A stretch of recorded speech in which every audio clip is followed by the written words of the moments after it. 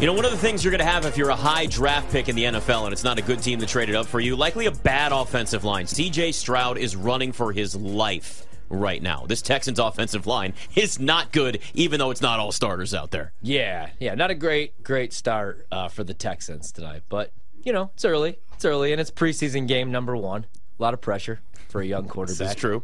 A really young quarterback. Do you think he's going to be running for his life all season? Yes. There's a good chance. Yes, there's a very good chance. This is going to be tough on him. But he's got some poise. He's got his moments. I mean, he's finding holes and trying to do what he can to try to just push the ball up the field.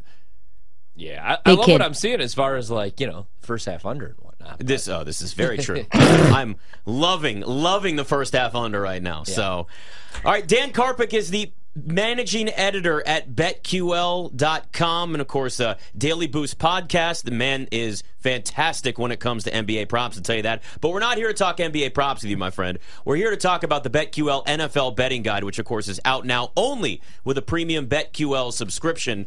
Give us just kind of the overarching of what people can find with this before we sort of get into our preview for the NFL regular season. Oh, absolutely. Hey, pleasure to be with the three of you tonight. This is like the second best day of the year, other than the NBA preseason starting, of course. Yes. But with this guide, it's 84 pages long, first of all. So the editorial team and I really dug in, found a lot of cool angles that you won't find anywhere else. So for every single team, we have addition, subtraction. So, you know, teams that are players that came in, players that left. We have draft picks. So to kind of give that quick summary, then we did a simulation of every single game this season 10,000 times. And I have to say, looking at this Texans game right now, we have 8 wins projected for the Texans. I might have to go back to the predictive analytics team and ask them to rerun some of those simulations after these opening couple drives here. Yeah, we have original features for every single team in here. It's packed with data and analysis. And if you're someone who likes to get out really to a nice early start here and look at week 2, week 3 odds even, and place some of those bets, we actually have a simulation projection for every single game on every single team's schedule. So we go really, really in depth, and all you got to do to get it is sign up for a premium BetQL subscription, and you'll get it emailed right to you. I saw, Dan, that you, like us, love Atlanta. Like, what is your, I guess, general overview on what their upside is and what you think they're doing much better this year than, you know, last year that might have been a disappointment? Yeah, so we're giving them 9 wins with a 51% chance to make the playoffs. So just above, I mean, we have the Saints at 9 wins also with a 54% chance to make the playoffs, so right over them. But you got to look at this division as well. Like, this is one of these wide open divisions here. Obviously, you add a playmaker in the draft.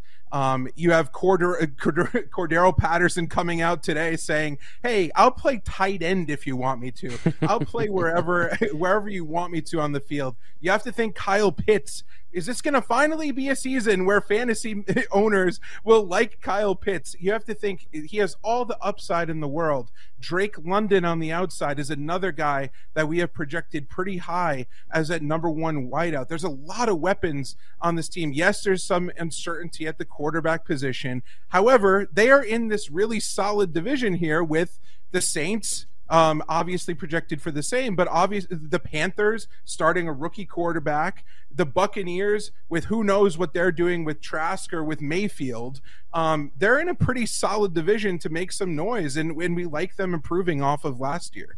Dan, is there a team that, you know, a lot of people are high on that maybe you or the model's not as high on that maybe you think will have a disappointing season here?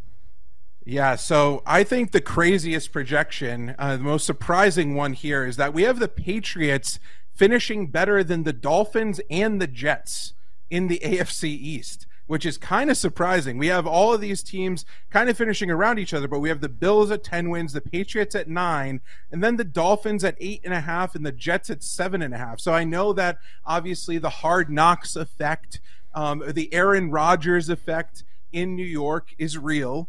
But we only have them at a 20% chance to make the playoffs. We think they're going to have a really hard time with that offensive line the way it is because, without a solid offensive line, nothing else really matters on the offensive end. And we're giving them just a 9% chance to win the division. So that's really surprising, just given so many, all the talk right now, all the hype around the Jets. The model's not buying it. I'm looking at it right now, Dan. First off, whoever put this together, it's beautiful. The graphics, it's clean. Like sometimes it's the simple things in life. You just look at how it looks. You're just like, it's just so visually appealing. But help me out with this, because the NFC as a whole as a conference is really not visually appealing. We spend many, many segments on this show trying to figure out what the hell it's going to look like, especially after maybe the top 3, maybe top 4 teams if you're in on kind of the Lions in that situation there. What do you have in terms of what the simulations were telling you in the way that the NFC is going to look come playoff time? Yeah, so we obviously love the 49ers. So the 49ers, we have 11 wins projected. That's actually tied for the most wins we have projected with the Cowboys. So a little bit of a little bit of a surprise there. Not to Ryan. Ryan is so high on the Cowboys, it's disgusting. Yeah. Well, he's right with the model then, because we have the Cowboys and the 49ers both at 11 wins here. We have the 49ers with an 86% chance to make the playoffs. That's the highest percentage in the NFC. We are seeing that regression, projecting that slight regression for the Eagles, 10.5 wins. And those two teams, though, the Cowboys and the 49ers, are really standing up top as the clear standouts. Other teams to pay attention to, we have the Seahawks with a 67% chance to make the playoffs. But it's really the Cowboys and the 49ers leading the way. That's interesting. I'm curious to get your take a little bit more on San Francisco, because obviously the models would love a team that's loaded everywhere, pretty much on every position. I'm seeing some whispers, some rumors at the water cooler that our man that we all love, Brock Purdy, has looked really, really bad in camp. Obviously coming off of Tommy John surgery. I know, but is there any chance that if Brock Purdy continues this rust or there's regression for him, that you think Sam Darnold might get a shot? I thought you were going to say they might just bring back Phillip Rivers. They were talking about it last year, but he just had like his 15th kid. Yeah, might have to. Yeah, he's too busy right now. But I think it's interesting. If you saw on the depth chart, they had Darnold and Trey Lance both listed as co-number 2.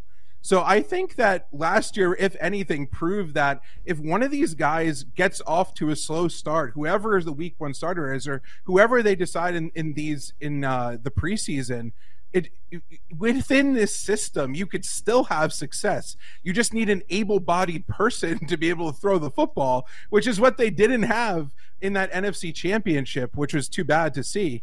But I think that they're in a fantastic spot. I think, as someone who owns a lot of Sam Darnold rookie cards, as one, that's looking like a very bad investment right now for me. But I'm kind of rooting for him. You think he's a guy with rushing upside? He obviously has some solid arm strength. I think he could fit in pretty well to this offense. But I mean, the Blake Purdy effect, as we saw, he doesn't really do anything like off the board or anything insane. He just manages the game, and that's all they need whoever is under center to do. So I don't think if quarterback matters for a lot of teams, but for that team, for whatever reason, just the system that they're in under Kyle Shanahan, it doesn't really matter too much, which is really, really interesting. And I think a testament to how well they're built all around the field otherwise. When it comes to season-long props, is there anybody that the model's really high on coming into the season? For example, went under on Brian Robinson's rushing yards today, Nick. 820. You went under? Way too many. Yeah, I think he's a 2-down back. We could talk about that later on, though. Anybody, Dan, that maybe caught you off guard you didn't expect to see? Yeah, someone who really popped out, which is crazy. And I'm going to rerun some simulations. I'll get back to you on Mr. Brian Robinson there. I think you're on the right track as far as the simulations are concerned. But Miles Sanders really, really popped in our model. Ooh. And he is actually projected for 5 less rushing yards than Nick Chubb for the lead in the entire NFL. So as we talked about, Bryce Young, obviously he's going to be the guy in Carolina, but they're going to hand the ball off a lot. And the rumors are that he could be a third down back, one of these bell cows that isn't really seen too many places right now. And we have him projected really, really high up. You could get him, I think, 25-1 or 30-1 at BetMGM to lead the league in rushing. So that's really something that popped out in our simulations. Talking to Dan Karpuc, BetMGM tonight. The BetQL NFL betting guide is out. You got to be a premium BetQL subscriber, though, if you want to take a look at it. I see that my Commanders are predicted to get 6 wins, which will make Ryan happy. He decided to start fading them left and right, which, you know what, I don't blame him at this point. We're not ready to have We're not ready to have nice things yet in Washington, though I've actually come up with a new theory. I think Ron Rivera actually called out Eric Bieniemy because he just wants to show everybody that he can't be the head coach that'll take his job, and he's trying to protect himself. That's a topic for another day. Terry McLaurin, the model seems to like to way over that 950.5 receiving yards on the season. So I guess it's not really concerned about the quarterback question since he's had that his entire career in DC. That's exactly the element that the model doesn't really care about who's at quarterback because he's just had so many guys, unfortunately for him, throwing him the football. Can you imagine what he could have done with some stability there?